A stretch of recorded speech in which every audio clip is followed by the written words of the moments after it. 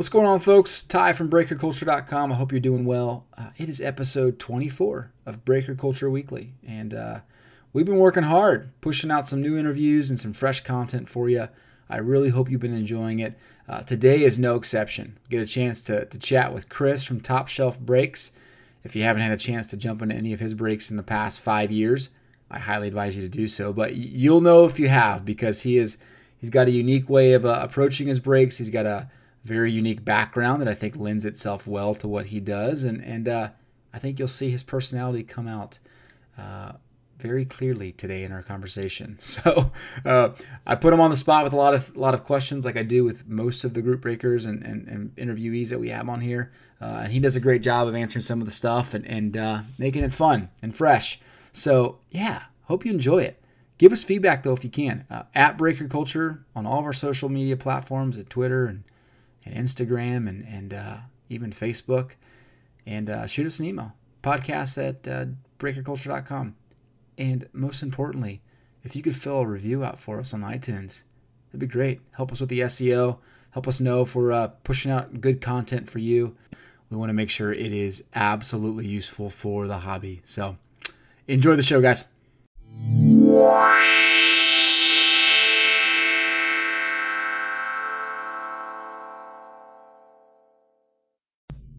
Chris, what's going on, man? How you doing? Ty, I'm doing great, man. Thank you. Good. Well, I'm excited to chat with you today. I think we've been working on this for months, and we finally worked out a time. So neither of us are morning people, so this is going to be convenient. I'm not a morning person. I'm a night owl, but I think you have to be, right? As a breaker, you kind of have to be a night owl. You do. Obviously, there's daytime breaks, which I'm getting to, and maybe you'll ask me about, but yeah, you definitely can run late. It can run late. I mean, why'd you call me at 4:30 in the morning? It's 4:30, dude. What are you doing? No, I'm just kidding. Exactly. That's how we roll, guys. We prioritize our business here. Like, I got a full day ahead, Chris. Can we do our call at 4:30? Yeah. Oh, shoot. If we get to that point, then something's gone horribly right for once. Yeah, horribly right. Our day is so busy that we got to do stuff at 4:30. Yeah. Mm-hmm. We'll take it. But yeah, man, awesome. So Top Shelf Breaks, I've watched you for a long time. I've always been fascinated just by everything you do. You're a media guru. But give us the story, man. I want to know kind of how you got into this. I mean, your background's obviously interesting because you came from the music industry, right? I did, yeah. I spent basically my whole career in the music industry.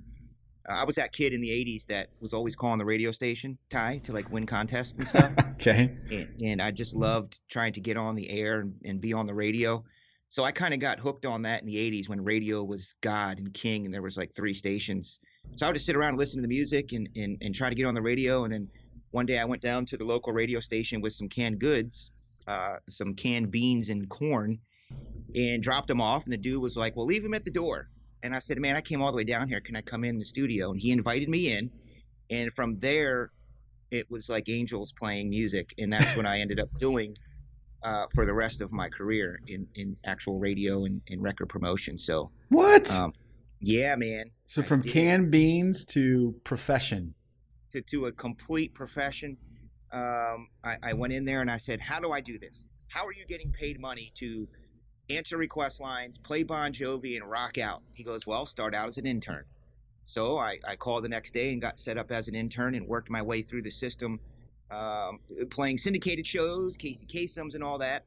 Wow. And then that led to working baseball games, just running the board. And then that worked to overnights. And then you just kind of work your way up. And that eventually led to me working for some independent promotion companies, for the record companies, for the record labels. Out in Los Angeles, and then that led to Sony Music and Epic Records, which ended me up here in Chicago. Wow! So yeah. That's how you got tied in the music industry. You moved to Chicago. Yes. How long were you doing that in Chicago? Dude, I'll never forget, and it's, oh my God, I just realized this now. When Sony called me, Sony Music, their record company label was Epic Records, and they asked me, I was in Los Angeles at the time, and they said, how do you feel about Chicago? And I said, well, I like the Bears, they're pretty cool. They go, no, we want to put you in Chicago as the record rep for us. Wow. For Epic. I'm like, wow, that's pretty crazy. That's the 3rd largest market. They moved me to Houston to start out, right, Ty? Okay. And ironically enough, I got there on September 1st, 2001. Okay, September 1st, 2001. Well, September 11th came 10 days later, and I was in Houston all by myself, brand new job with this large record company in industry. And I'll never forget that. And that day came, and luckily I had a friend that was in the business that came out to mentor me that day, and he spent the week with me. Wow. But from there, it was a short stint in Houston, and they moved me to Chicago in 2003. So I've been here since 2003. Wow. Okay. Well, so I take it you weren't married then in Texas. You were genuinely alone. No, you can't be married in the music industry. It's not allowed. It's very, very difficult. No, I wasn't married then. When I moved here to Chicago a few years after that, and the music industry took a horrible death. The music industry just died a tremendous death in like 2004 and 5 because of iTunes and Napster. And I got into mortgages. I became a mortgage banker. Wow. Who does that? Who goes from rocking out with the bands and tour buses and stuff to working at a bank? That's what I did, and that's where I met Heather. My wife was the new girl in the office. She packed all her things from a small town in Michigan and moved to the big city. It was literally downtown in the heart of the city at a mortgage bank, and that's where we met. No kidding. Very nice. You didn't know about my mortgage banker days, did you? No, I didn't, man. So how long were you doing that? Were you doing that You for? didn't know. I snuck that in on you. Well, somehow I've been uncanny timing in life as far as industries goes. Like the music industry, I rode that wave till it freaking crashed 50 times. That was an amazing run. And then someone told me about refinancing and mortgages during those years, during the boom. Mm-hmm. So that's how I got into that, because I didn't want to go back into the industry, Ty. In the music industry, Yeah. I knew the writing on the wall. I knew it wasn't going to be the same as it was in the heydays. It just has ran its course. So I started selling the mortgages and refinances. And that's where I met Heather. And I did very well because the industry was booming. But then guess what happened to that industry? I see a pattern forming here. See a pattern. So 2000 and freaking whatever it was. When was that? I think 2007-ish or so. You know, the Lehman crisis and all that. That industry completely took a dump. And I'm like, oh, now what are we going to do? Let me find something else. So Heather and I started a real estate company in short sales. Okay. And short sales back then, nobody knew what they were. They were not known, but I knew that since the whole country crashed financially, these people probably aren't paying their mortgages, so they probably need to do a short sale. And Heather and I started a real estate company around short sales. And to this day, we still have that company. Nice. Here's what you're looking and digging for. That led to me looking for something else to do while we were building the real estate company. And I found this crazy thing called online group breaking at the time.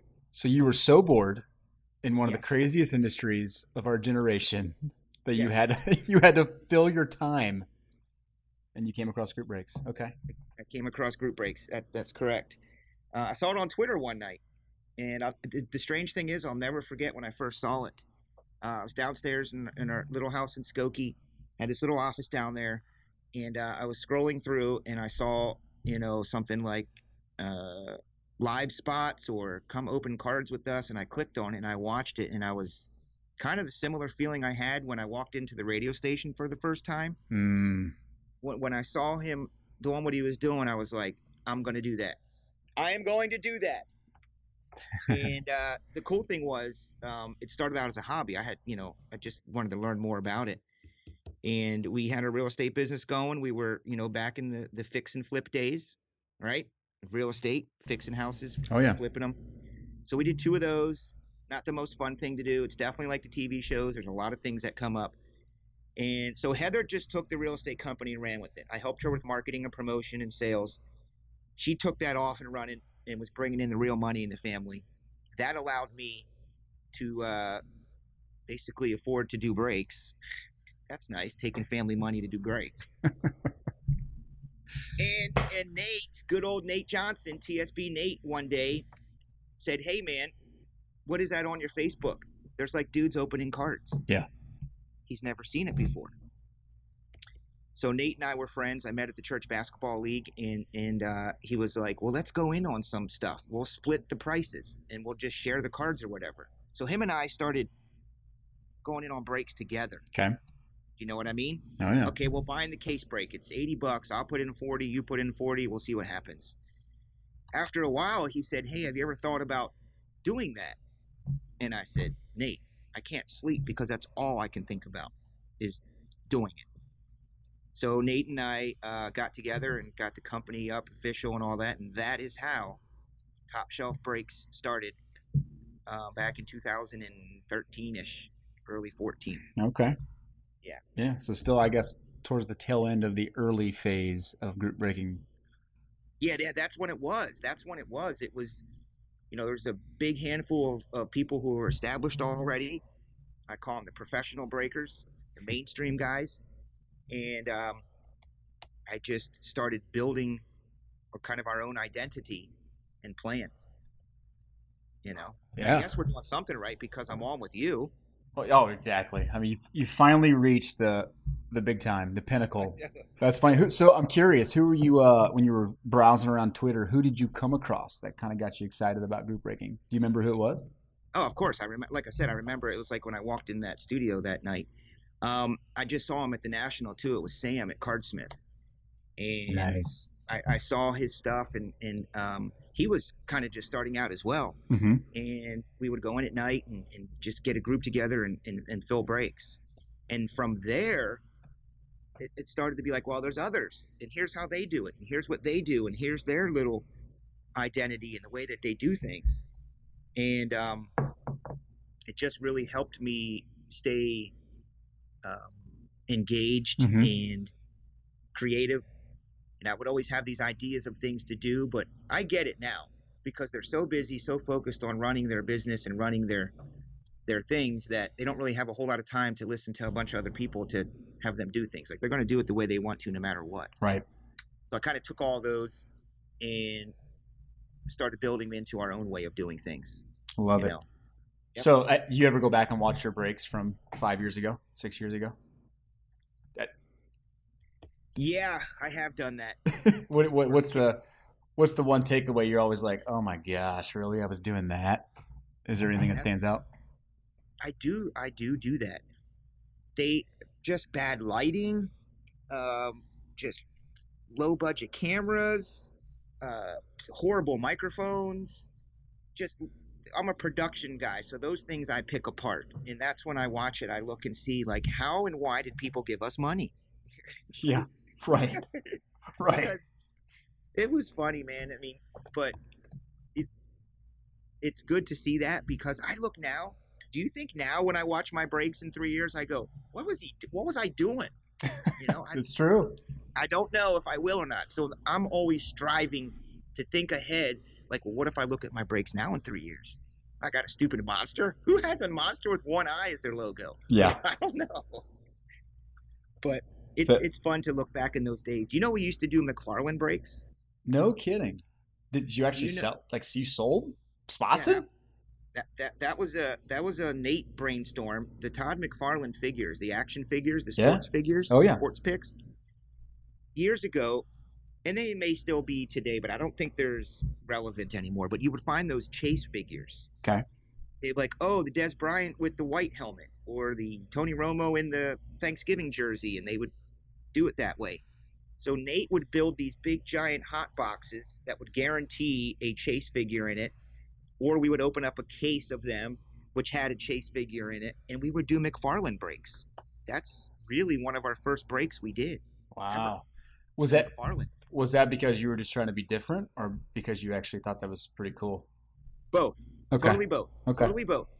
More so than I was like, well, let's try to make some inroads with something different. What else can we open? These guys are all doing cards and boxes and cases. And Nate and I both collected the McFarlanes. So we're like, let's get cases of McFarlanes. Let's guarantee them chase hits in there. But it was clunky because you need a really big table. Oh, that's true. And these big giant hot boxes, refrigerator sized almost, packed full of McFarlanes, and Yeah. you would just get a number, a row. You would get row 2, like figure 7, row 3, figure 4, and then we'd go through them that way, sell it out, and then we open them up, and people would get their McFarlanes. Wow. Was there legitimate upside in that? I mean, a Chase McFarlane, was that worth investing Yeah, money? What was it? it, Okay. it was because it was novel and Okay. it was new, and the regular commons, were $7, $8, but back then you could get one of those Chase figures that might be worth $100 to $125 right away, instantly, Uh, sometimes more.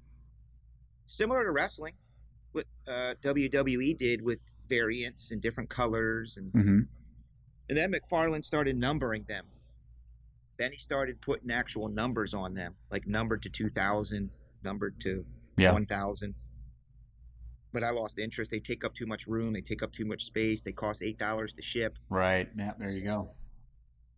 But that was one of our first ones, man. That's pretty cool. McFarlane. That's different. That's unique. Now I'm gonna go back and delete all those old videos so people don't see them. Yeah. I'm trying to dig through and save them all on my computer real quick. Yeah, he's downloading them for future reference. Right, right, exactly. So I mean, you're a tech guy, obviously. This is pretty natural for you, and I feel like when you talk to group breakers these days, it's always like, "Oh my gosh, this is so overwhelming. There's so much technology." What technology can you just not live without for your breaks? The What is music. the music? Okay, well, Well, the music's definitely a big part of it. Technology. I thought you meant like elements of the breaks. The technology. I'm not sure what you're asking. You mean like the broadcasting software, yeah, or what is it you came across or maybe you already knew about? You're like, "Yeah, come on. I have to have this. It's going to be a part of my breaking." well, one of the things that I did find that I love is a good microphone. A Mm, very good ballsy sounding microphone. And I have to have headphones on when I do my breaks. It's just a radio thing. So one of the pieces of technology I couldn't do without would be, and this sounds so basic, but I gotta have my headphones on when I'm on the air. Um, I don't know why. I think it's because it gives me the element of what people are hearing at home exactly, versus me just kind of talking into the air when I'm like playing the music and doing the breaks and the randomizers. Um, the other thing I use, Ty, is I do use the verified randomizer on random.org. Oh, okay. Yeah, I have become extremely accustomed to that, and it's obvious for obvious reasons. Every random is verified, so there's a little code that's given after each time you run the random, and if you enter that code into random.org, you will see every round of randoms that you did. Okay. So that was very important to us in that people can go in and see that it was done on random.org. It's verified. It's $25 a month, and to me, I thought that was well worth it. Part two of it is beyond that is that it's so much simpler and easier to use as a breaker. I don't know Hmm. why more people don't, because it tells you exactly what round number you're on, which the other one does. But also, if you inadvertently hit the X button on your browser thing, do you know what I mean? Mm-hmm. On Chrome, if you do that on the old one, it's lost. It's gone. You'd have to go back to the video and see where everybody was each round and redo it. Here, it memorizes each round you did it forever. It's recorded. That's beautiful. So there was a couple nights over the past year or two where I was live on the air and it didn't renew my subscription, which it says it's supposed to do every month, but it doesn't. So in the essence of time, I went and used the older one just to use it. And man, I felt so out of place using that. I was so paranoid that it was going to be messed up or I was going to do it too many times. So that's a very big part that I look forward to. I have to have that. Yeah.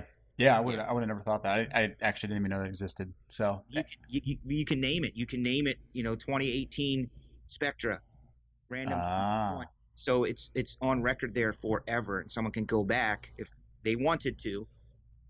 Because like, oh man, why does Jim always get the Jets? Jim gets the Jets every time. Jeez. yeah. Well, Go check the records, baby.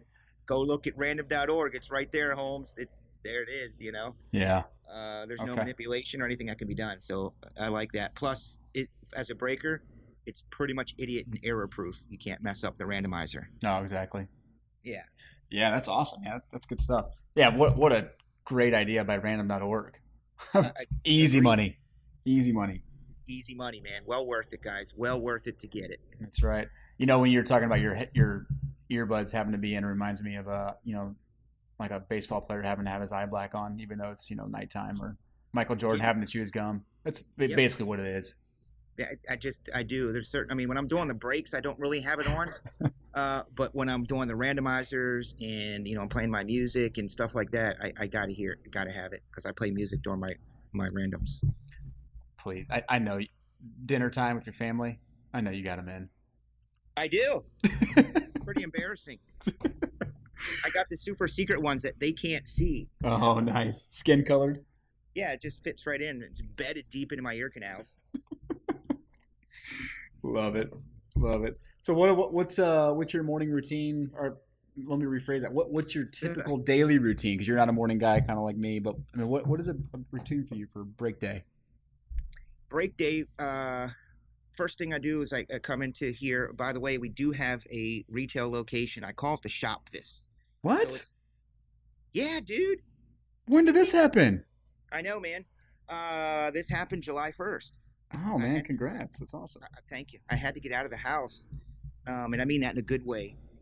What was happening is that breaking at home and running the whole operation at home is fine if you're doing some breaks here and there, now and again. You pop downstairs to your office or to your man cave, do some breaks. Mm-hmm. But thankfully, after many seasons, the volume has increased, the customer base has increased. So that means more boxes coming to the house, more brown boxes, more supplies, more everything. Kids getting older now. Yep. They're not just like taking a nap or watching Jake and the Pirates. They're running downstairs, screaming, chasing each other, running in there. So I had to get out of the house. And I found a place just 10 minutes away in West Dundee, and it's perfect. It has a back room, which I'm in now, which is the break station type. Okay. And the tables for all the sorting. I got, big old shelving for the products. And then the front of house is the retail area. So you walk in, there's a display case. I've got all my Chicago stuff on the walls. It's like a little mini shop up front. And it's in a retail building across the street from a large mall and movie theater. It's a good place. Beautiful. So that's where I'm at now. Do you actually get walk-in traffic? I mean, is it getting to that point? Are you trying to? Okay. No, because the first focus was to get out of the house, move the entire operation here, which is an undertaking. So my routine is to come in the morning and get going with building any breaks that I need to build, because there's constant product coming out. Mm-hmm. So the first things I do are sales oriented, because there will be no TSB if there is no sales. So sales are priority. So I get everything up on the website, and then I start my social media marketing, my incessant tweeting, my Facebooking. That takes a few hours to get everything up on the website, get everything out. And then I can focus on, okay, is there straggler shipping to do yet? Maybe pay some invoices and billing, call my reps, call my sales guys, check in with them, look around the industry, see what's coming out, what's going on, and that fills, the better part of the day. But yeah, the retail front end, I'm excited about that. I just want to do it right. I don't want to rush it. I want it to be perfect. I want it to be ready for probably the holiday season. This building is the reason I found this place is my son comes here for art. Okay. And we were in here one day, and I was looking for a place. I needed a place, but it wasn't like every day I woke up, I was spending 3 hours driving around looking on the internet. I knew at some point I would find something. Mm-hmm. And I told my wife, I didn't have my phone with me, or the battery was dead. And I asked her, I said, can you take a picture of that sign that says suites available so I can call this guy? Well, the owner was in the lobby at the time. And he goes, oh, hey, I'm the owner. I said, oh, hey, I'm looking for a place. He goes, let me show you. He showed me this place. I shook his hand. I said, you have a deal. Right then and there, I knew it. And that's how we got here. He said, I haven't even given you a price. You said, I don't care. Well, I said, we have a deal provided you're not going to say it's like $2,800 a month. Right. Ridiculous. It's not even close to that. And it's 2 suites, which is perfect. It's the front end and then the back end here, which works out great. And it's just 10, 15 minutes from the house. Plus, there's a mall across the street with Sbarro Pizza. So. Oh, goodness. Okay. We're good. That's right. Yeah, that'll suck you right in. It does. Every time I go to an airport, I'm like, oh, there's Sabaro. Let's go grab I some know, fattening dude. food. Yep. So Yeah. that's what I do, man, and it's nice. You work more efficiently because when I'm at home, and this is for anybody listening that may be doing breaks at home, and you're aspiring to, increase your volume. Working from home in any position, any job, is definitely perks. No traffic. You can kind of do what you want and when, but the problem is you get sidetracked a lot. And those little 10, 15-minute sidetracks can add up to like 2 hours in a day. Mm. You go upstairs to get a drink or a sandwich, and it's summertime, and the boys are out playing in a sprinkler, or one of them falls down and gets hurt, or needs something, or you just get distracted. Here I come in and I just work, and it's pretty good. I hear you. 1,000% on that one. I work from home. Yeah. Is that resonating with you? It is. You're striking a nerve here. I think I'm gonna have to start looking at some office space. It makes a big difference, though, man. It really, really, really does. I'm very excited about it. My wife was like, "Are you sure?" I'm like, "I've never been more sure that this is the right move." And plus, when you do something like that, Ty, you're a little bit more focused. You need change now and again in life. You have to change something. There you go. I just needed, for better or worse, something has to change, and I knew this was going to be for the better, and now it is, so I recommend that if you can get out of your house and get somewhere, even if it's one of them small, tiny little, like it's just an office place, go there to work. Yep. And then do your breaks at night, but get out of the house. For sure. Yeah, you're right. There's something about just separating it too, like going home and knowing you don't have to work. There's no work for you. You set your phone down. It's like so refreshing. The thing is, what I do is, to answer your routine question, I come in here in the morning. Sometimes I may be up early and it's school time, so I'll get Brixton on the bus and Colston to school, and Heather, give her a break doing that. And I come in here. I may be here at 8 o'clock some morning. Sometimes I get here a little after 9. But I leave in the afternoon, like 2 or 3 o'clock.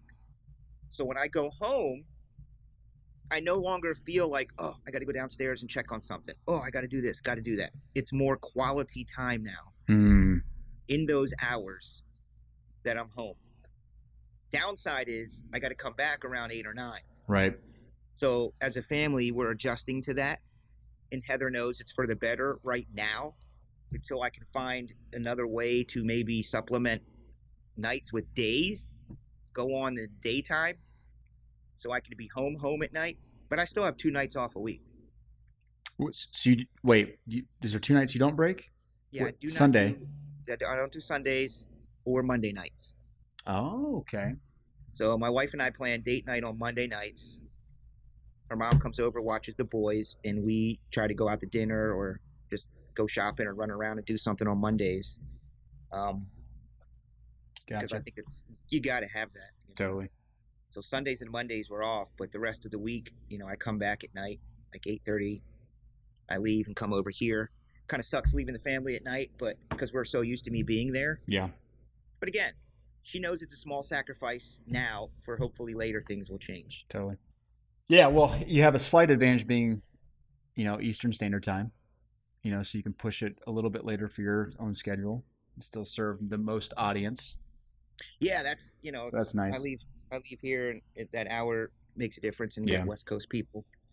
It's beautiful. But, yeah. Nice, man. Well, that's cool. So I guess we didn't really touch on this, but you have 2 kids? I heard Brixton and Colston. Is that what I heard? I got 2 boys. Brixton. Brixton, Brixen, as in Brixton Ivy building. When I met Heather, I lived in the city. I lived in Wrigleyville at the time. Nice. And she lived south of me. But she would come over and hang out, and we'd go to the Cubs games, and we were all about the Cubs because I lived, door to door from my apartment to Wrigley sign was literally 5-minute walk. So our church we attended at the time when we lived in the city was owned by the Brixton Ivy Company. The rooftops out in the outfield at Wrigley? Yeah. The Wrigley rooftops. Well, one of the companies that owns it is Brixton Ivy. Okay. And I always used to tease her and say, man, if we had a boy, I'm going to name him Brixton. And I thought she would shoot that down in a heartbeat. What? I'm naming our kid Brixton? She was like, I love it. So that's how Brixton came to be. That's cool. He just turned, Colston just turned 4. Brixton will be 8 in February. And Colston is my 4-year-old. He just turned 4 in July. Nice. Yep. Very nice, man. You guys done? We sure are, man. So No more kids. Brixton, he's old enough to collect. Does he collect? Yes. Does he like it? What does he like?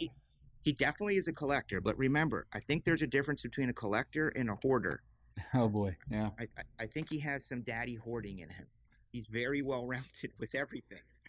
I mean, he's got dragonflies. He catches insects, and I put him inside one touches for him with a little note, so you can take insects and put them inside of a one touch, and store them that way. So he has those things he's collected, and then he has random cards that I've given him or that we've opened together.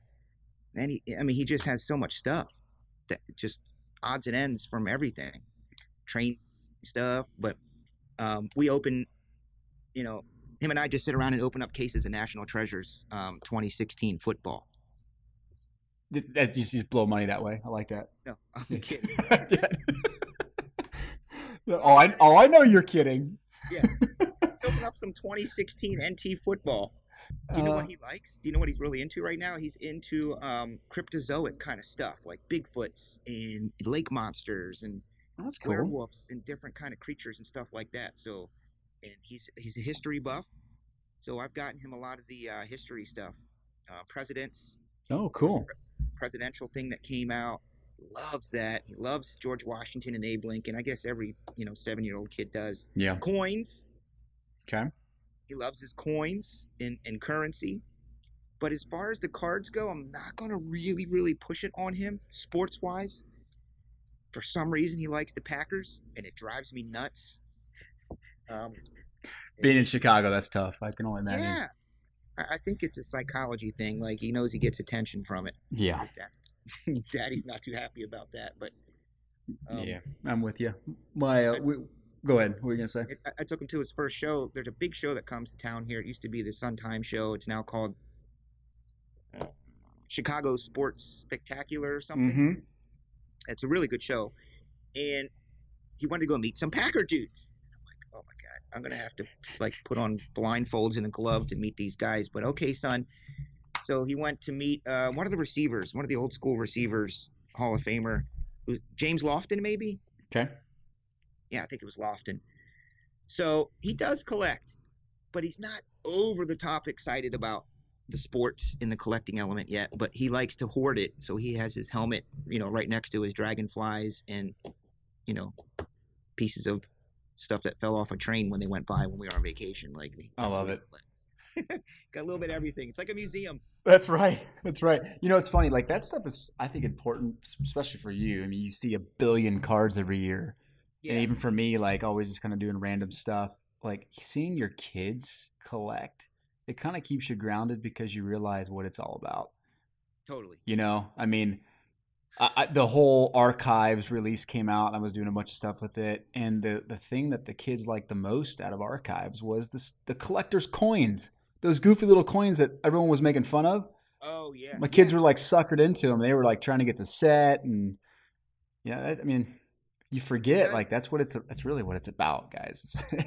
I know. I remember pre-kids, or even when my kids were 1 and 2, and I would hear other people say that, or I would be at a show and they would be with their son, and I kind of would be like, well, I can see how that would be cool, but now I totally get it. Yeah. Because I've mentioned that Brixton likes coins and currency, just literally in passing on the air or maybe on Twitter or something. And guys would send him coins out of the blue. Here's some, and he would just get so excited for his coins. And he likes to look for the autographs, and he does understand that. He knows that if the person puts their signature on it, it's good. Yep. So he does ask, Daddy, can we open up these and see if we can find some signatures? Mm-hmm. And I rarely open stuff, if ever. So sometimes I have to tell him no. Or you find something, what's the word I'm looking for? Economically reasonable. Mm-hmm. That you can open with your kids. And there's plenty of that out there. Oh, totally.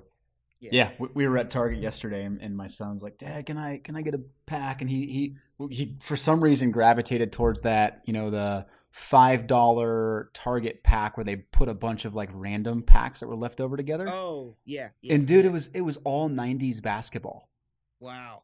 and it was the funnest thing ever. It was like Skybox and the Fleer Ultra, the Upper Deck SP, Collector's Choice hoops, and man, we had a blast. And I was just kind of reminiscing about all these cards that I opened growing up. And I mean, some of those players, he's like, really? Who's this dude? Isn't it fun to see the look in their eye, though, when they're ripping stuff? That's the cool thing about it. When you watch a kid ripping up in packs, man, they just have this look on their face like, wow, what's going to be in here? This is going to be cool. Oh, look at this. And they pull out a regular insert of like Barkley or something, and they get so excited. Oh, that's the guy on TV. I know Barkley. And I have to be honest, sometimes in my head, I'm going, okay, son. Yeah, that is dope. Way to go, buddy. Yep, for sure. So, your sons ever watch you? They ever sit there and watch you break and Yeah, do you know what I do? Because I have to leave at night. So, the TVs today, smart TVs, you can bring them right up on the TV. Yeah. So every once in a while, I'll put on my YouTube channel, and it's on the TV, and TV time is limited at night for just before they go to bed. That's what our rule is in our house. They watch their one show and then bed. But I leave the feed on, so when I get here and it turns on, it pops up on the TV at home, and they love that. Or I'll play a trick on them with the iPad, and I'll lay it out, the tablet, and it comes on, on the tablet, and I know that they're watching and they can interact, and they'll text me, and sometimes my wife will come in chat, and they make their own videos now with these daggone freaking toys. Have you seen the toy videos? No. With your sons? I've seen toy videos with kids doing it, but your sons are doing it? Well, we did a few of them just to make our youngest son giggle with like Paw Patrol and PJ Masks and stuff. But I'll go downstairs sometimes and they'll be making their own videos, like opening stuff like blind pack. They make their own blind packs with the yellow bubble mailers. Oh, that's awesome. I caught them doing that, which is a good thing. I just go down and check on the kids every once in a while, like you do in the summer if they're in the basement and they're down there. They made blind packs with the yellow bubble mailers, and they were like open them up like they're on the air, like they're doing breaks, and they win different little things. That is cool. So that's got to make you feel good. It does. You can see that they see it and they pay attention and they pick up on it. Yeah. Yeah. No, that's cool. No, so I have my sons kind of watch group breaks every once in a while with me, and I'm just, taking notes or whatever I'm doing. And the other night you were on, and I was watching you. I had you in the background, and my boys walked in, and they were totally sucked into some of your stuff you were talking about. And I was kind of in and out, and one of my sons, Kai, he's my second oldest. He's like, "Hey, Dad, is this guy, like, he's pretty funny. Like, is he always as funny?" And I was like, "Oh, yeah, he's pretty funny."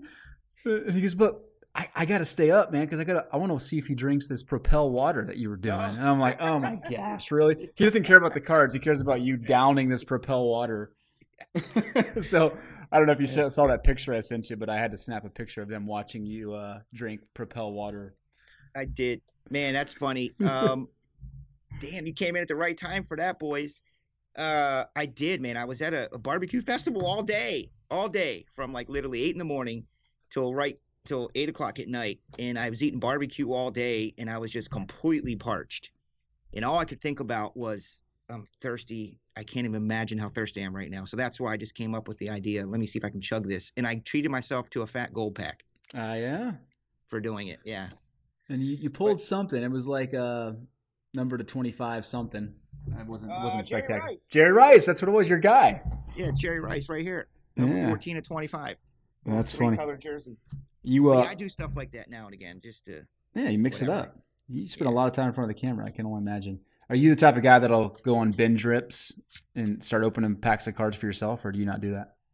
I'm sorry, binge rips. There will be no binge ripping here, my friend. What's nothing? No. Honest, well, something, yeah. So a fat gold pack. That's what you'll rip. That was my treat. I'm like, if I can drink this Propel bottle in one swig, I'll open up a gold pack. And I'm not going to lie to you. I thought about maybe I shouldn't drink this Propel, and so I don't have to open up a gold pack. I've learned over the years that this is my personal opinion and how I do things. I do not want to get into the habit of opening stuff all the time. I just don't. I have, what's the word I'm looking for? That it's a superstition kind of feeling. Mm-hmm. I really, truly, honestly would rather that card monster hit go to a customer, because if I open it and it's a complete monster, well, then I feel as though, well, damn, how cool would that have been to open that on the air and it goes out on social media and Instagram and Twitter. And what am I going to do with it? Right. Like, I'm a collector, but to be honest, over the years, and maybe my other breaking colleagues can agree to this, you do get kind of, I don't want to say jaded, but you have so many cards. Yeah, you're kind of numb to cards. You become a little numb to it. Yep. It's kind of like when I was in the music industry, each night you're at some sort of event or show or party or concert, and after a while, the concert element in shows just kind of became numb to that. Now others might be like, oh my God, that's awesome. And I still appreciate it. Don't get me wrong. I freaking love seeing those beautiful monster cards, but I want to show them off to other people that they got, that the customer got. So, I mean, I try to maybe grab a box of each new product when it comes out at some point. At some point, and it's just a feeling. It's like, oh, or maybe me and Nate, let's take something. We got a straggler box here that came in. Sometimes these distributors will literally send multiple cases in one box. Like, I don't know if I've asked them before, like, how is it that you send me all these cases, but I have one box, one loose box? Yeah. Are you trying to tell me something? Like, but that's how allocations work. Yeah. Allocations are a weird thing. Especially these days. If that's your allocation, then that's your allocation, because they break down a case and this guy gets 2 out of there, this guy gets 1 extra. But I started taking those straggler boxes, and like I said, this is the truth. I put them up and I tell the guys, this is a straggler box. And every time we did it, it was a monster. Mitch Trubisky 1 of 1, a Peyton Manning 1 of 1. So that's usually where they go. Okay, that makes sense. Yeah. What's if there's any product or genre of products that tempts you the most to open, what would it be? That tempts me the most, WWE, stuff, and Star Wars. So Star Wars. This took an unexpected turn. Please proceed. Yeah. Wrestling. I've been watching wrestling since the 80s, Holmes. Star Wars stuff definitely is truly difficult for me to just look at and not. When I do open stuff, though, what I do is I like to do it on the air, and I'll find somebody to split with me. Maybe I'm cheap. Maybe I'm just cheap. But I'll split it with them on the air somehow. Like if there's 4 mini boxes in Masterworks, I'll say, who wants to go in on this with me? And you get 2, I get 2, or whatever. Yeah. But yeah, I think Masterworks is coming out soon, or is out. Next week, right? I think it's next week. This week or next week, yeah. Now, I made a mistake because, well, it works good for me because, like I said, that stuff is difficult for me to not open. But I think I backed off buying all that stuff. So now I'm screwed because my allocations aren't there to get all that stuff. Yeah. And I'd have to buy it kind of on the secondary market. But Star Wars and UFC and like pop culture-y stuff, like Leaf does their big giant memorabilia vault thing. Yep. It's a huge refrigerator style box with full-size memorabilia in it. Love those. I'm kind of into that. My personal thing is, larger displayable items, helmets, posters, cool things like that. Yep. Yeah, that's kind of unique stuff. It's not the typical open up and see 1,000 cards type thing. I can see why you'd be drawn to that. That makes sense. You brought up needs to make a display for the cards, which I'm sure it's out there. But the thing is with cards is they end up in one of those white boxes in top loaders, and I've seen pictures of everyone's. They're just kind of strewn about the table or your personal collection. Yeah. Over there, and it's hard to enjoy them, unless you have a really big case and you can put them in there and stand them up on little standees and stuff. So, totally. Yeah, that's true. You brought up an interesting point, though, secondary market versus getting your stuff allocated through distributors. What would you say the percentage of your purchasing comes through the secondary market versus all your allocations? Um, I very rarely buy on the secondary market in general. Very Huh. rarely, meaning less than 5%. Wow. Okay. Yeah, I do every once in a while. I do my blitz mixes on the weekends, Mhm. on Saturdays, and sometimes, especially now with football, there's stuff that I can't find through my regular sources, Mhm. through the distributor guys, the distros.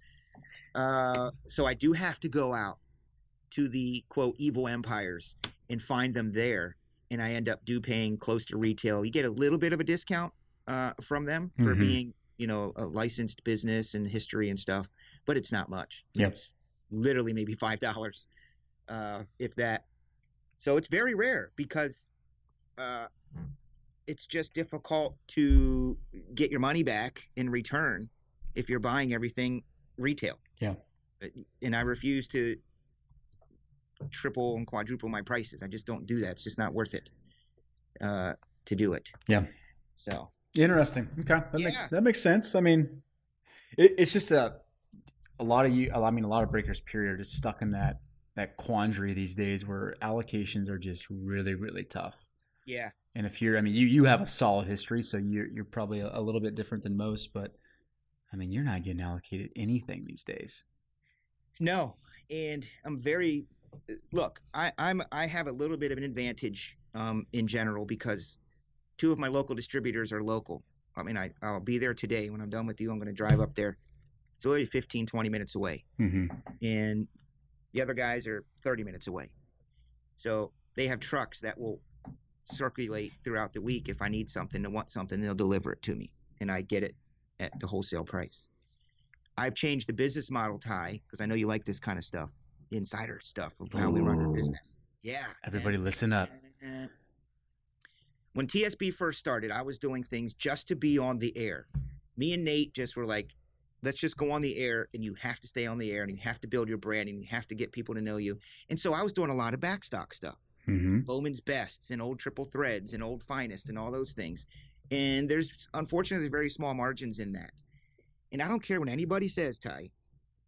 Those people that say, oh, you're doing it for the money, like, well, do you think that I'm a billionaire and I could just tell my wife, hey, I'm just going to go work for free and I'll be back in 10 hours?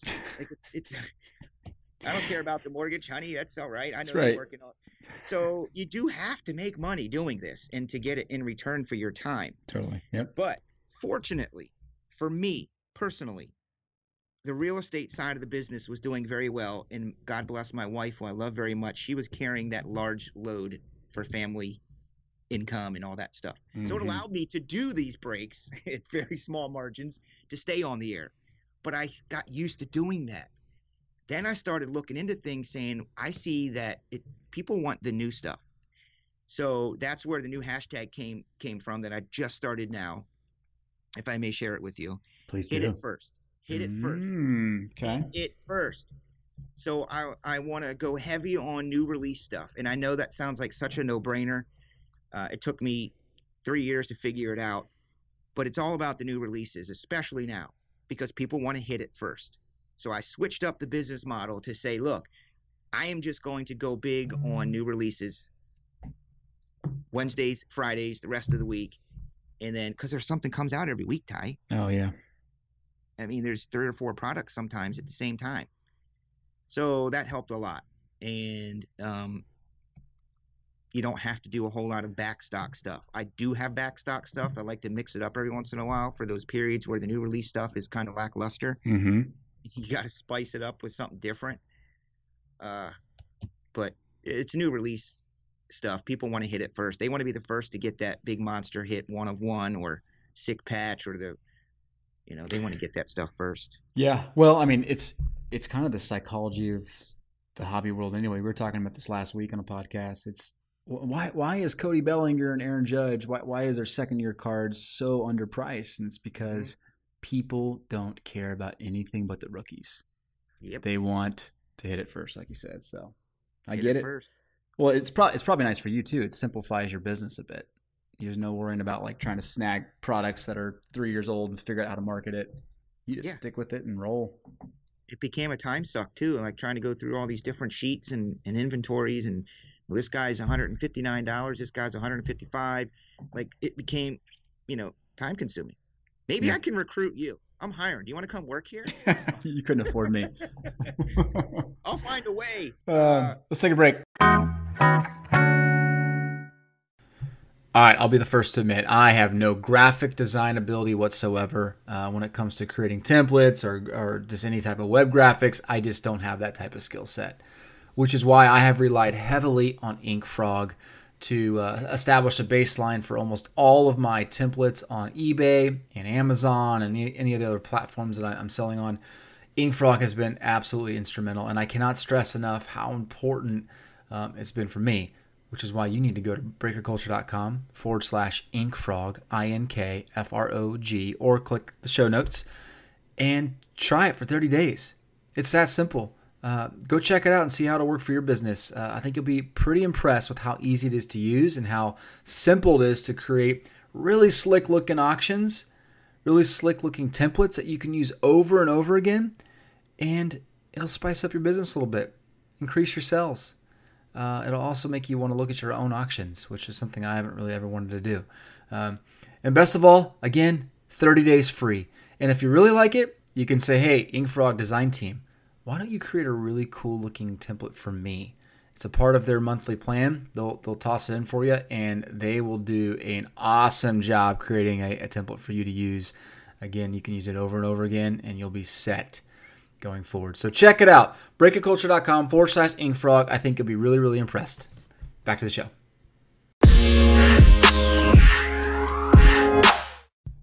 All right, we're back. So I think we need to dig into some products and some of the, more controversial subjects. You down with that? I am. I think I'm prepared. Let's go. Okay.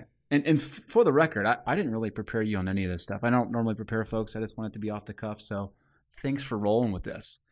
You honestly did not prepare me for it. I did ask for it. You did. I ignored it. I've been in the business long enough. I know what he's up to. He doesn't want it to be canned or prepared. He just wants to turn the mic on and hit record. So I'm down with that. Cool. All right. So Heritage High Number comes out this week. The buzz right now is that there's a 50% increase in production.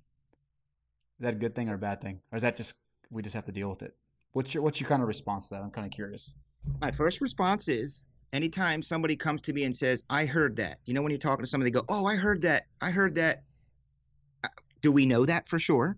Mm-hmm. Hey, if it is, then yeah, that does bug me a little bit. The reason is, Ty, is because I think what we're experiencing right now is a good thing in that the product is limited. Yes, it makes allocations frustrating. You can't just get 24 cases of Spectra football or whatever. Isn't that good for the marketplace then, for value? Isn't that what people want to feel? It's not about money, but I'm saying people want to feel as though they have something of value that not many other people have. When people have the feeling that they have something everybody else has, well, that kind of sucks. It's not special. So if people are if they're going to increase production, it may not feel as special. But guess what? Guess what I got to deal with? What do you got to deal with? What happens is when I'm opening up a product and there's no Saquons or there's no Bakers or there's no Josh Allens or whoever, people are like, damn, dude, where are they at? Yeah. I just spent $149 for the Bills and didn't get one Josh Allen. So rewind or go to another break and they have them riddled in the product. Guess what you get? Oh my God, dude, there's so many of these freaking things in there. Why? So you have to take it for face value, and it is what it is. Totally. Because they can't really win either way. For me, I prefer to be low production run. It commands higher demand, and high demand is always good for low inventory. Right. Obviously. Yeah. Yeah, no, that makes sense. What do you think, Tom? Yeah, well, so to answer your question on the Heritage High Number, there some retail odds popped up on one of the boards. Okay. So they flipped it up and someone ran the numbers. One little geek, ran the numbers and found out, oh my gosh, production's at 40%. So I think it's maybe somewhat validated, and we'll know here in a couple of days when it comes out. But I don't know, man. I just don't. I already think we're entering or we're in the middle of a bubble in the market.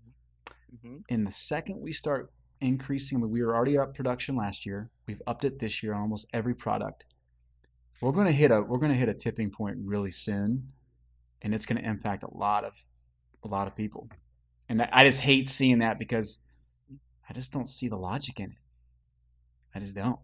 I know, and this is definitely a podcast in its own, but if you sit in the chair of the financial dudes in those departments at those manufacturers, they see the demand and they see the volume increasing of demand for this product. So they're going to want to maximize profits so they can be like, man, we got to crank out more product. We got to crank out more of this to sell more of it. The only other option is to raise the price, which I think that may be happening as well. Yeah. Meaning raising the price that we are paying, that we are getting it from the distributors for or direct. Right. Then they can keep the numbers lower, but they're making up that extra $5 times freaking whatever. Mm-hmm. Maybe that's their plan. Because I don't think I'm looking at Gold Standard from last year and like Phoenix and some of these rookies and stars football. That stuff is holding its value to a year later. So hopefully they just keep doing that. I'll pay a little bit more for it, and we are, provided you're not going to flood the market.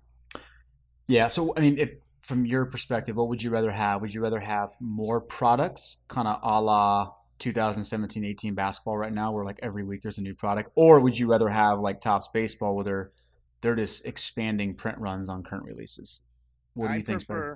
My honest answer to that is more product brands that they're developing. Okay. I wish Topps would do that. I wish they would be like, what can we do? Let's make up a bunch of different products that are cool, like Panini does.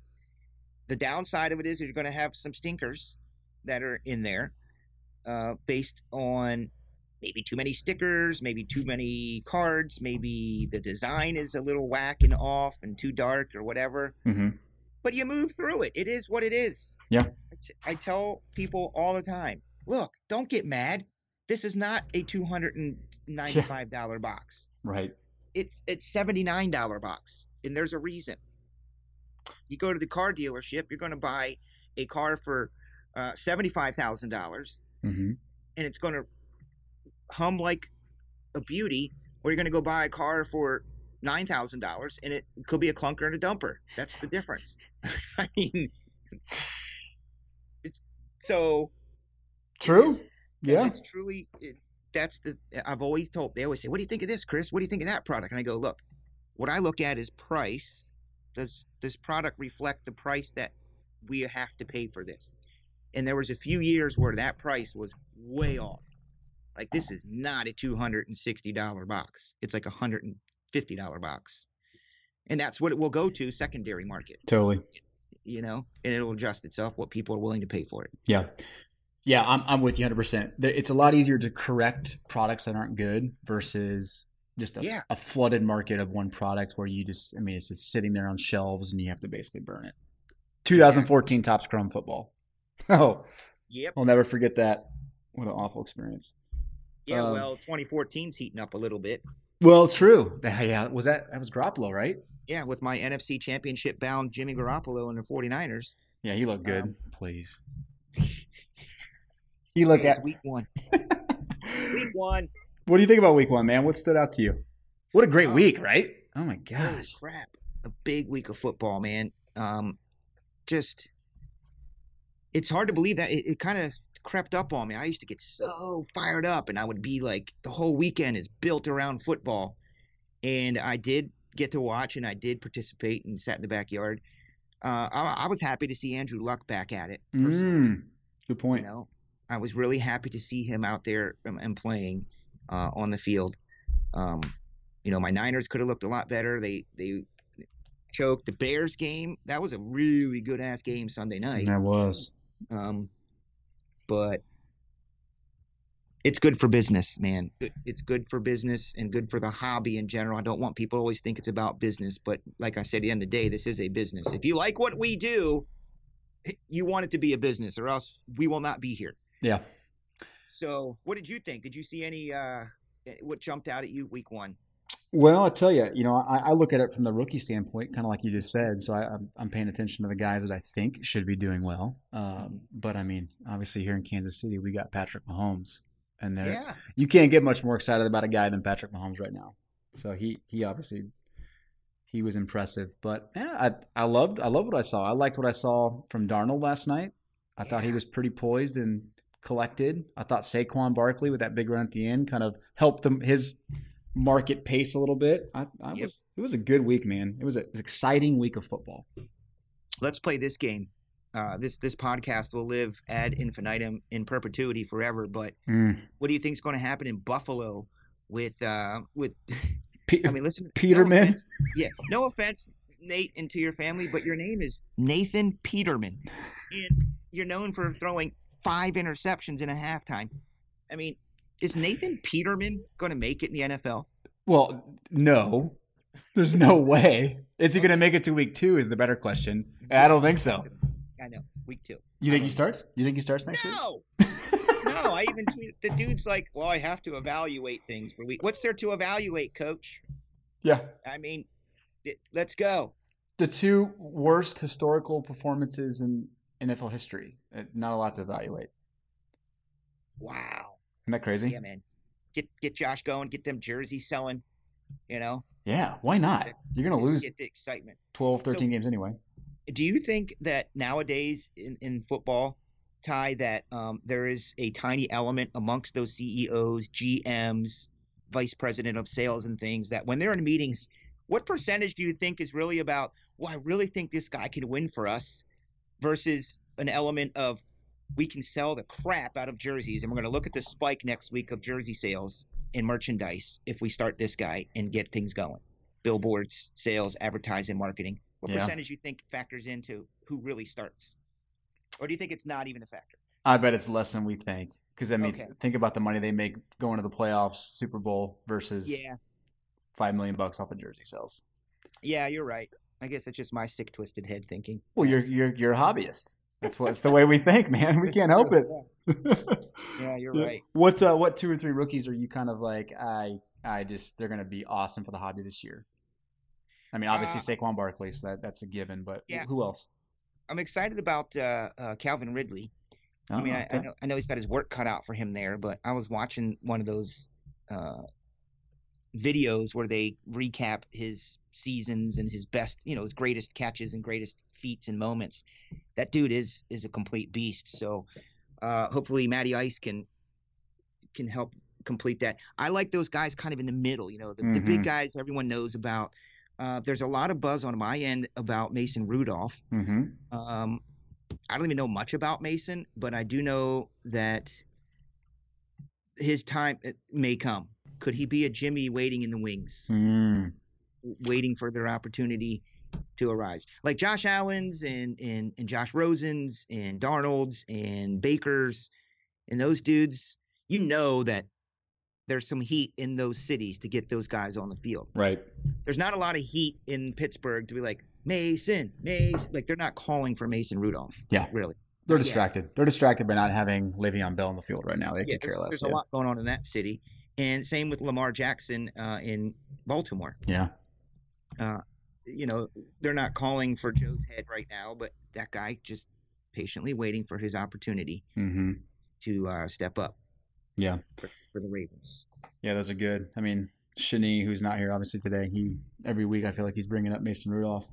And I got to watch him a lot because he's a Big 12 dude. So Oklahoma State. But, man, you never know, man. Backup quarterbacks, it sounds great when they're in training camp and they're making great throws. But you toss them out there to the Wolves, that's when the rubber meets the road. That's why I like football.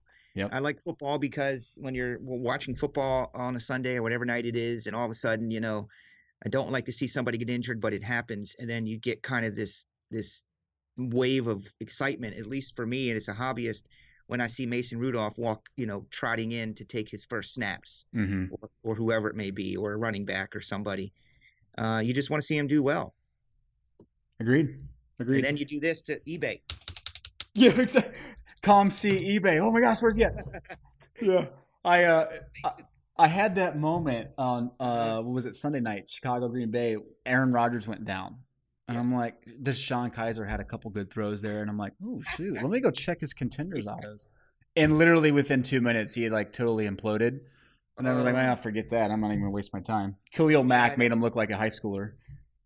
Is that sick that the first thought we have is, well, there's a spike in his card? I mean, who does that?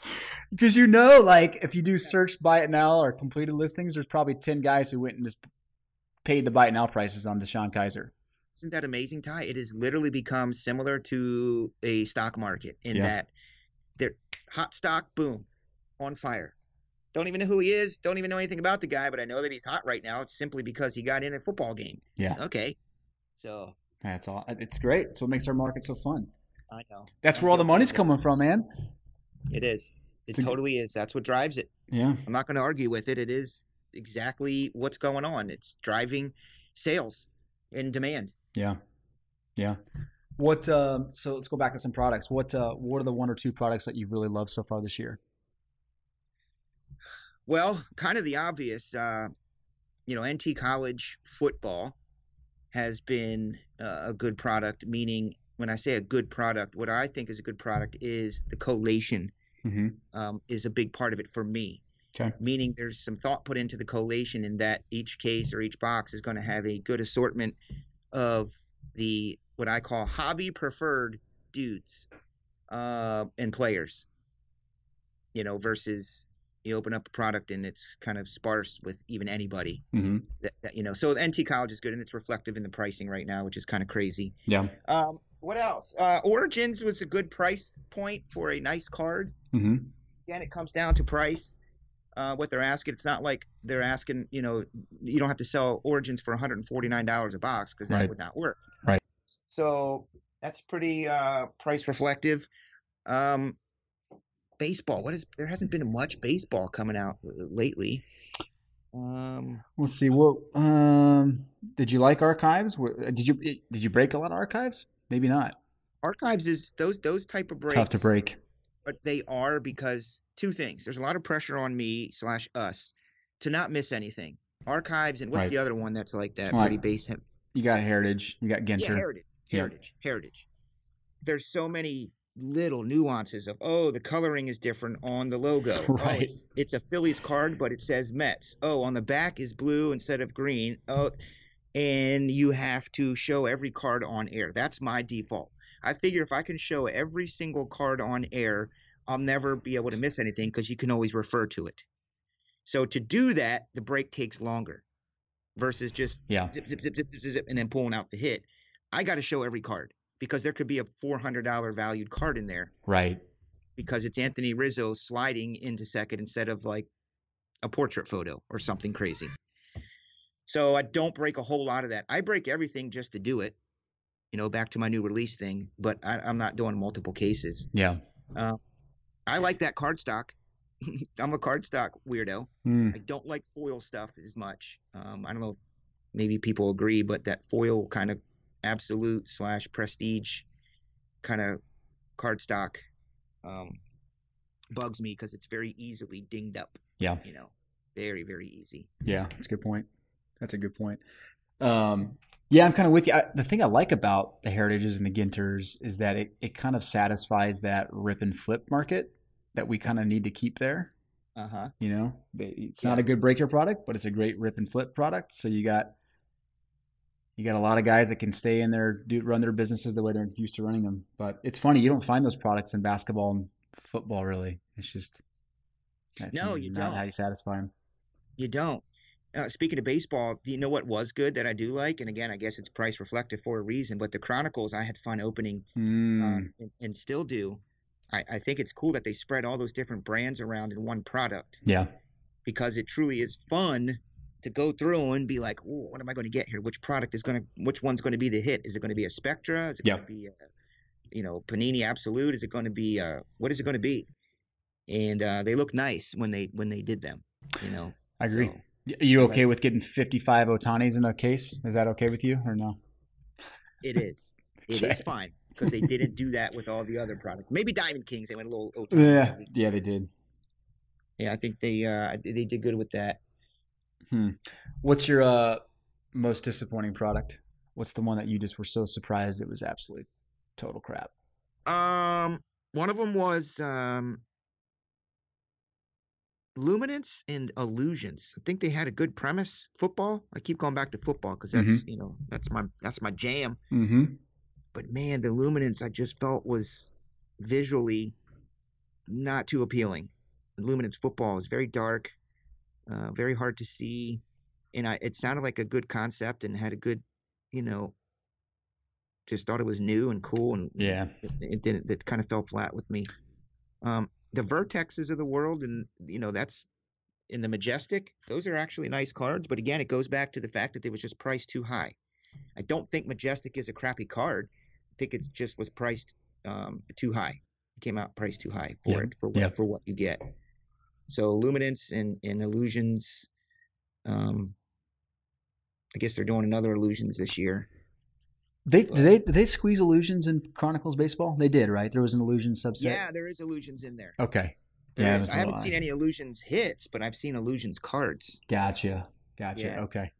Yep. Yeah, you're right. Okay. Nice. All right, we're gonna play a little game here.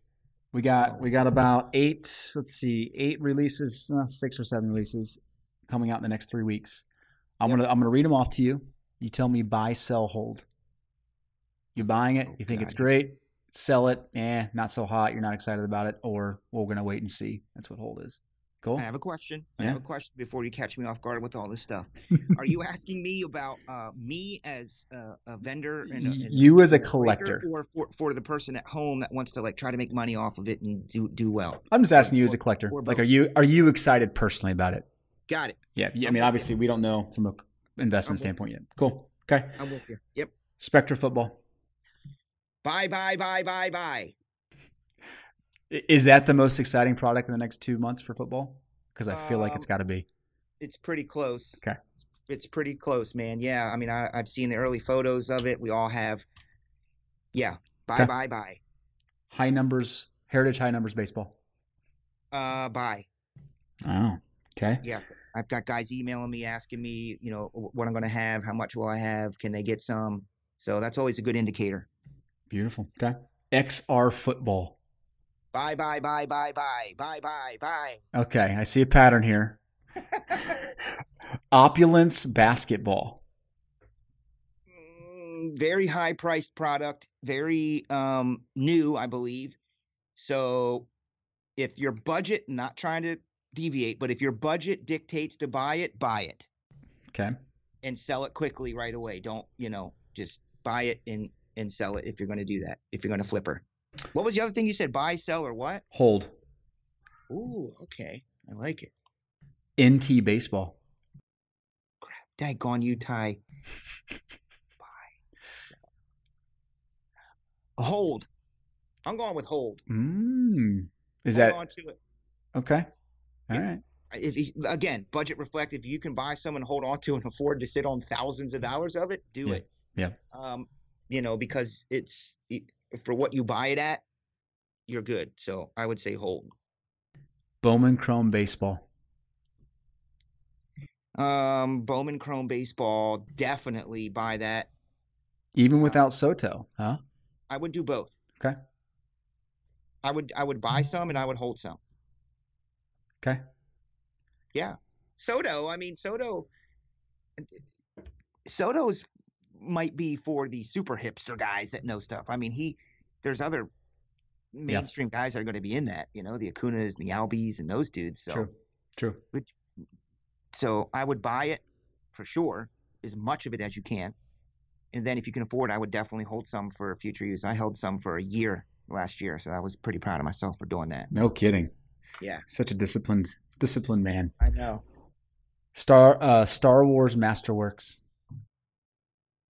Buy. That is a buy all day long. I think the price went up a little bit, but it's just a great, solid product. 4 mini boxes, I believe, in it. And by the way, I have none of this up in front of me. Ty is completely catching me off guard with all this. I swear to you, you're showing off, man. This is good. Yeah. This is good. So Masterworks, and they put a hit in each box, and it's Star Wars. And I don't know like the checklist or super dope rare people in it, but if you love Star Wars, you definitely want to buy Masterworks. That is a great product. And our friend Chris Quinn, he's an artist, got hired by Topps, and I'm sure he's going to have cards in it again this year.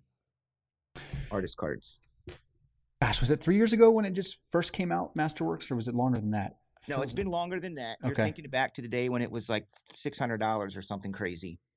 I mean, that was literally probably 4 or 5 years ago, I'm guessing. Remember, Masterworks used to be really, really, really, really expensive. Oh, yeah.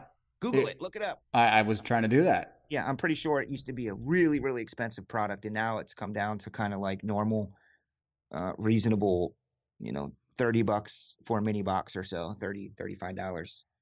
But Okay. yeah, that was just, I like the big chunky things. People always ask me chunky or shiny. I like chunky if it came down to it. Really thick, big fat piece of a cleat or a glove or a helmet or, a jersey or a relic or one of them really heavy duty coin things like in Star Wars. I love those big chunky things, man.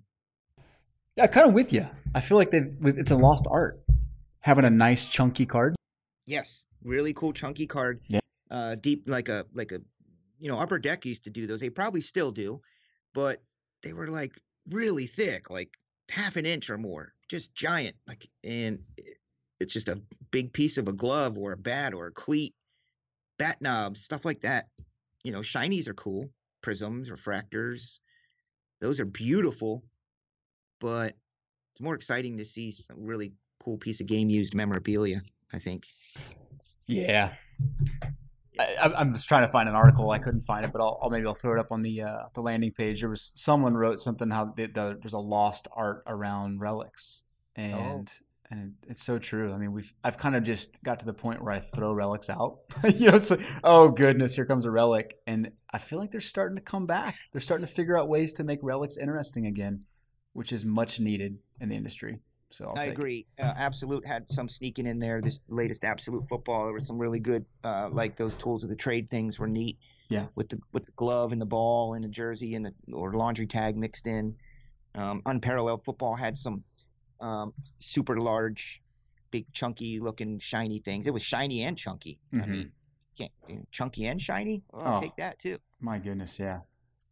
It's hard to handle that type of craziness. Yeah. Okay, last one for you. Yep. Garbage Pail Kids. Oh, the horribile. Garbage Pail Kids Chrome, maybe. That's one of the things I opened up with Brixton a few times, and he enjoyed breaking that and opening it up with, and trying to find it. And then we went and looked on the checklist, and you can see some that are more rare than the others, So as an investment purpose or buy, sell, hold, buy for your kids a box or two and have fun with it, and move on. I love it. No, I'm kind of a sucker for GPK stuff. I've broken a lot of cases of GPK, Garbage Pail Kids, and you wouldn't believe how much money's in that space. Oh, I do. Yeah. I see it all. I do see what's in that space. Craziness. I really do. Please tell me you've seen the video, the documentary. There's a documentary about it. No, I have not. Yes, dude, you got to find it. It's on Amazon. It's like the history of the Garbage Pail Kids, how they started. When they first met in their little office that they started in, and it went through the whole progression of Garbage Pail Kids. Wow. I will be finding this immediately. There's also one on Funko. How they started. Okay. That's the kind of stuff I like, and I know you're similar to me in that I just love to see how businesses started with their vision and where they started out with bad lighting and bad this, bad everything, and then they have developed it into a worldwide brand. Yeah. You'll love that Garbage Pail Kids documentary, and you're welcome. Yeah, no kidding. Jeez. I already was indebted to you. Now I'm even more indebted to you. Is that a Netflix documentary?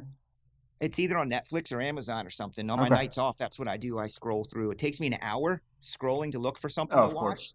Yeah. It really does. And then I lock in and I go through, and one documentary leads to another, and that's how I found it. Gotcha.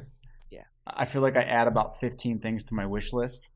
You know, when I'm it's like oh, shoot, it's like 500 strong, and I watched one thing. It does. It can run till 3, 4 a.m. sometimes. Yeah. Oh well, that is life. It is. Okay, we're gonna do a little rapid fire again, off the cuff. I just want to know what you think, man. I want to get some more. I want to get a better feel for you. I think the audience does too. You ready for this? Yeah.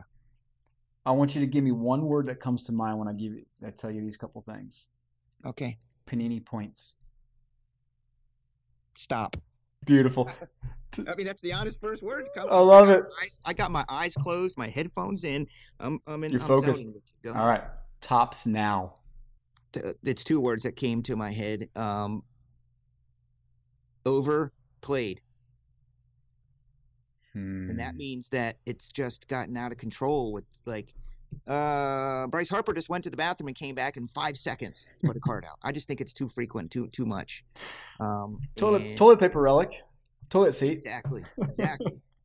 But listen, they're running businesses, man. They're running multi-billion-dollar companies. So if it's working, they're going to keep doing it. Yeah. And they're going to keep coming up with stuff, and it's going to sell out instantly. Is that the one where they number them, or am I thinking of yet another thing that they're doing where you can buy the 1 of 1, the numbered to 10s, the 50s, the 100s? What is that?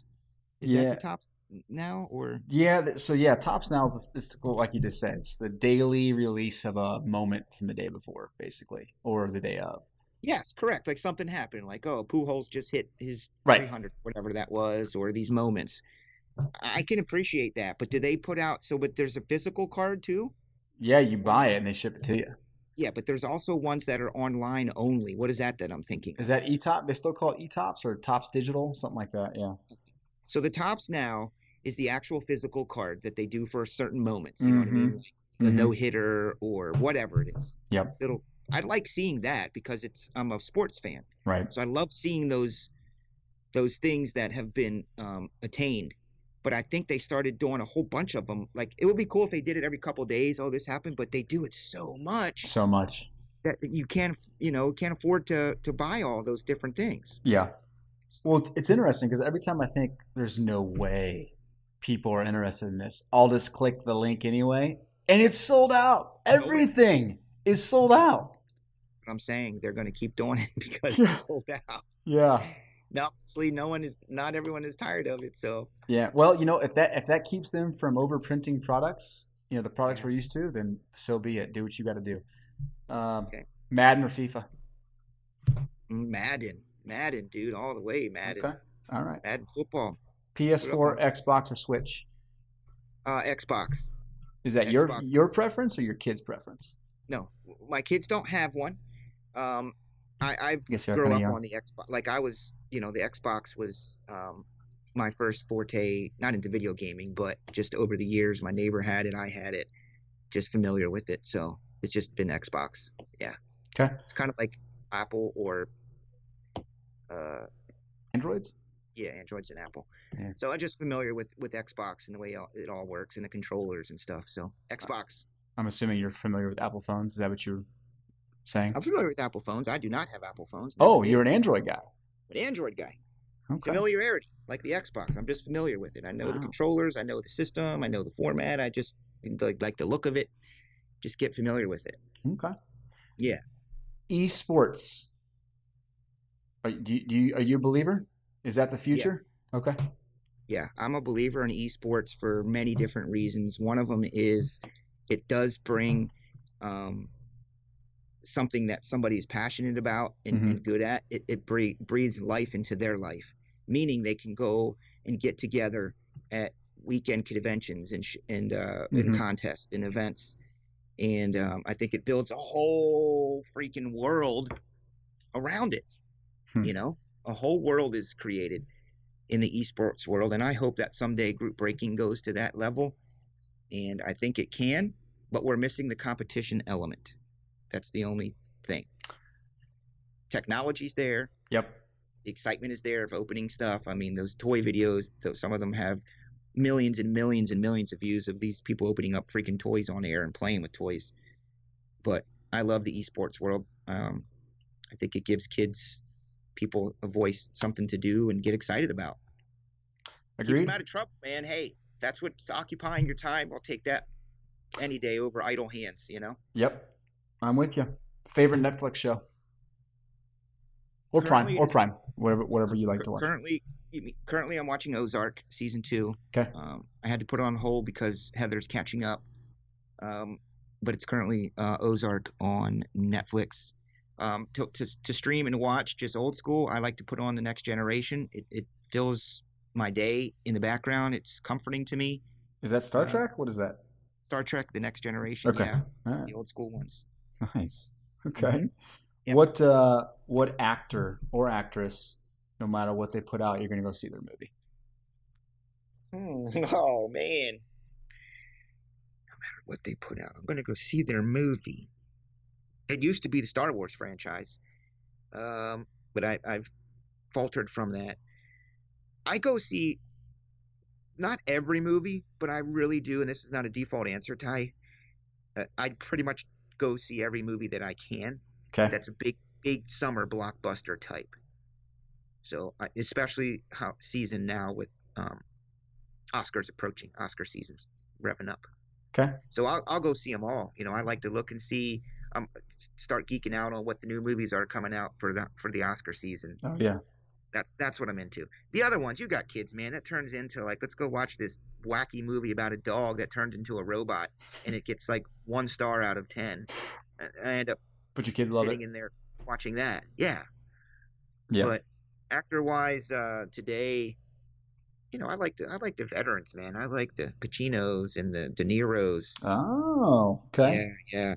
And even though they're getting old, I still go see them. Nice. Okay. I was gonna. Well, so I'll throw this out there then. Ryan Gosling or Tom Hardy? Which movie are you gonna go see? Because there's 2 big movies for those 2 guys coming out. Ryan Gosling. The First Man comes out, and then Venom. Right? Is it Venom with Tom Hardy? Is that the Spider-Man? Is it Venom? I think it's Venom. Who was the first guy you said? Ryan Gosling. He's doing the whole Neil Armstrong remake. That movie, First Man, looks pretty good. Yeah. I definitely go with Ryan Gosling. Okay. All right. There you go. The other dude I'm not too familiar with. I'm getting old. You are getting old. Yeah, I definitely am. Tom Hardy is Bane in one of the Batman movies, one of the bad guys. I don't know if you remember that. But anyway, the band that you'll stick with no matter what, which band is it? Metallica. Mm. Rage Against the Machine. And I'm really into Imagine Dragons right now for years. That's poppy compared to those 2. You like the pop rock stuff, huh? Let's rewind. My whole career life was built on pop. Fair enough.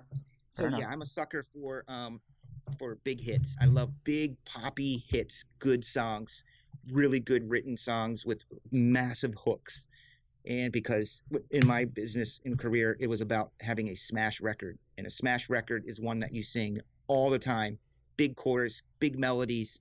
And Imagine Dragons has that. And I love that about their songwriting. Yes. Yeah, hard to deny that. I would agree. And the script, they write great songs too. The script, if you want to check them out, they are very good songwriters as well. Okay. Yeah. Okay. I like that. I like that a lot.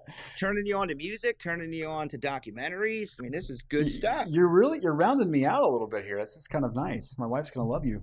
Okay, a couple more. Bears. Yeah. They're gonna win over 8 or under 8? They're going to win over 8. I've been saying it since preseason. I'm sticking by my Bears. I'm sticking by the newness of the team. I live here in Chicago, and I know every city says, this is the year, we're so new, and we got a new coach, and this guy and that guy. Now, I think this is the year that they do break through, because the previous years, there was no excitement, no buzz, didn't know where we were going. Veteran coaches nowadays, I don't think have the passion and the motivation to get to the Super Bowl. They've been there, they've done that. There's some psychological thing there. They're just going through the motions. So definitely over 8, even though it's 0-1 at this point. Okay. Okay. All right. Tell me World Series. Who's the matchup? And tell me Super Bowl. Who's the matchup? The World Series this year. The World Series this year. Okay, don't go with my heart. Go with reality. Oh, don't throw your heart out of this. Bring your Okay, heart into this. So I want to see my Cubs back in the World Series. Are you saying make it to the World Series or win it? Well, make it. Let's see who makes it. Give me World NL, Cubs. AL. Cubs. Okay. Cubs and Stros. Woo! All right. Who wins Cubs and it? Stros. I think that would be two very passionate fan bases and young, exciting players. I know the Yankees are up there. I know the Braves. People would love to see those guys, but Or I'm the Red telling Sox, you, who are having an historic year. But whatever. hashtag October is coming, dude. So True things that. change. True that. You think Stroh's winning again, back to back, or no? You think Cubs pull that? I think they're in the mix to do that. Okay. Why not? Why not? Not much has changed there. So Very true. All right, Super Bowl. Who do you got? This is week 1. I mean, so if you pull this out, okay, I'm going to tell you this. I'm going to tell you, and this is even better. It is not the Patriots, Okay. nor are they in the Super Bowl this year. okay. Okay? So the Patriots are out. For the AFC, let's go to the NFC. I'm not going to say the Niners, and I've been saying it for a long time. I think they may come up and fall a little short. After week 1, I'm going to go ahead and go with, I think the Eagles can get back to the Super Bowl. I think they can get back. And then AFC, what if I said Bills? No. You'd lose all credibility immediately. How about this one? Chiefs in the Super Bowl taking on the New Orleans Saints. Whoa! I like love to be it. different. I love Chiefs it. and Saints. No Patriots. No Steelers. Any given Sunday, Ty. That's why I love football. Any 100%. given Sunday is one of the most true statements Yep. that you can ever say. For anybody who's ever really, really, really watched football and point spreads and underdogs and favorites and stuff, there's weird stuff that happens all the time. These guys are like, oh my God, they're going to put 48 up against that defense. It comes out to be like they put up 7 points and that other team beat them by 48. Yep. Like something about football can change on a dime. So That's what we it's love. fun to think ahead and look at ratings and rankings, but you got to go if you're going to go. Go big. I really never take the obvious favorites. That's too easy. My neighbor's a Kansas City fan, so that's how I've kind of defaulted to following them. Okay. His family lives in Kansas City, and then I got 2 good buddies that live in Kansas City, and I got just my attention has been drawn to them because of that. Yeah. So I started looking at their team and what they got and how they do things, and I look at the AFC West. It's kind of open, It's similar, wide open. 100% agree. so I think they can win their division and go from there. Yeah. Definitely can have a shot for an AFC a wild card if they don't, if somehow Denver becomes amazing or Right. so. Yeah, man, Chiefs. Okay. We got it marked down. It's gonna go into the vault. It's gonna be in the court of Yay. history. We'll come back in January and check. That's right. All right, I'm gonna leave you with 2 bands that you need to check out since you've been Okay. throwing some bands out of me. You ever heard of a band called The Night Game? Night Game. The No, Night Game. I have not. Okay. Their new album just came out, self-titled, The Night Game. It's Okay. your genre. I think you're gonna like it. Okay. Big time fan. And are you a 1975 fan? The 1975? No. Oh, okay. Tell me about them. European, British band. Okay. But I mean, they're pop gold. Everything they write is just. When you listen to them, you realize there's a couple songs you've been hearing and didn't realize it was in the 1975. But yeah, brother, you're gonna like the 1975. That's the name of the band. It's the name of the band. They got a couple albums. Their new one comes out in November. Their 3rd or 4th album. But those 2 bands, there you go. I'm gonna get your Oh, opinion. dude, I totally love the song Somebody Else. There you go. I mean, I totally love the song Give Yourself a Try, and my favorite is Chocolate by the 1975. I just looked them up real quick. Oh, we know. I got got them on Spotify. Let's go. You're like, I think there's about 11 million listens. That's kind of what I'm thinking. Yeah, like 11,493,952, maybe. All right, so there you go. I just made you better, so we're even. I appreciate that, man. I'm a music fan. I'm going to keep the headphones in. I'm going to rock out to the 1975 in the night game. Done. After Dude, this. It's been a pleasure. Thanks so Well, much. by the way, thank you, for reaching out and having me on here. I love doing this kind of stuff where we can just kind of ramble on and talk about different things. And you're doing a great job over there at Breaker Culture. I see that you have really put a lot of time and effort into keeping it relevant, keeping it usable interface for the people at home. Because what happens, Ty, as you know, is people get excited about something and they don't stick with it. And it falters and it dissipates and it just goes off into oblivion. Yep. You have stayed tried and true, and you keep making the website more engaging, more user-friendly with your checklists and your prospects, things that you do. I like reading that and just your general content. So keep at it, dude, and thank you. Well, thank you. I appreciate that. I remember about a year and a half ago, you and I talked, and I said, man, what is it that we can do to stay in this hobby and help you guys out as breakers? And that was the one thing you said. Yep. Be consistent, baby. Be consistent. Keep doing it. Stick with it, and just believe in what you want to do. And it sounds so basic and kind of corny and cheesy, but if you have a good product and you have good people and you stick with it, it will work. Yeah. You just have to find a way to be able to do that with your time, finances, whatever. Right. And just keep doing it, dude. Yep. Agreed. Well, thank you. So let's wrap this up. Where can folks find you? What do you got going on that we need to know about? And then we'll send each other off. We are, this is really crazy, but our website is topshelfbreaks.com. Oh, genius. How did you lock down that domain? It's amazing. Topshelfbreaks.com.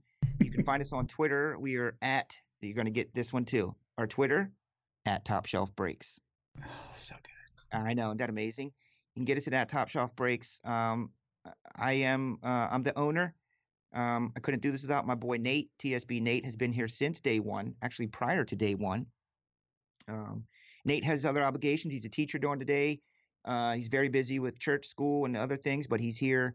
He'll be back to do breaks probably in the summer, but he does all of our sorting and packing and customer service kind of stuff.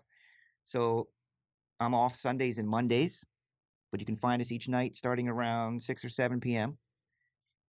Central. And one other thing, YouTube is YouTube TSB Live Breaks. And you. YouTube.com/TSB Live Breaks. That's where it all began. That radio, soothing, silky voice. Yeah. Chris. If they want to, they can email me. It's and this is really crazy, Ty. I mean, it's almost embarrassing. Our email address. Do you know what it is? I hate to guess, but it's topshelfbreaks@gmail.com. No. Topshelfbreaks@gmail.com. That's how you want to do some radio ads for me? Sure. www.breakerculture.com. Price ladders, checklist headquarters, breaker information, forum. Sign up today. There you go. Done. Sold. I'm going there right now. All right, man. Have a good week. Thanks, Ty. See ya. See ya.